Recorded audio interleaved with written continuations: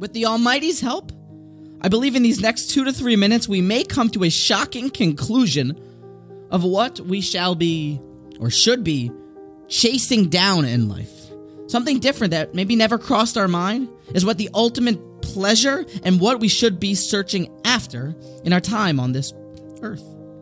You see, the Gemara concludes with a rather shocking statement that Ein Simcha, there is no happiness, there is no joy, there is no pleasure in the world like Hataras Hasfekas, like a resolution of doubt. And it comes across in the Gemara in many different spots.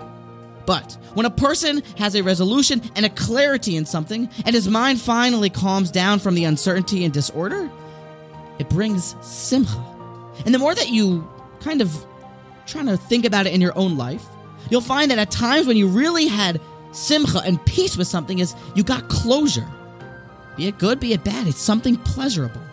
And when the simcha and the closure, when the clarity comes in some bracha that you've received, then it's even more pleasurable. And when the simcha is in regards to Torah study, when you finally understand in a piece of wisdom how it all falls into place and the puzzle is created, simcha. And really the Gemara uses a lashon that is rather rare, that there is no pleasure like hataras hasfekas, which is the same word used in vows. And the same way that one could be bound, shackled by certain uncertainties, is the same way, God forbid, it almost gives off the same feeling with that word of hatara, like a person could be bound to a vow. The pleasure of the clarity, vayar ki toiv, when a person sees what's good, what must be done, simcha, he starts to rejoice.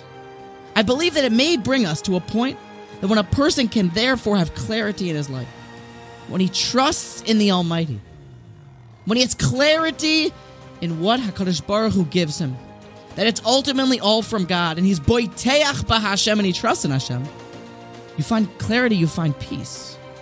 I believe we should be searching, I'm suggesting that we should be chasing down clarity.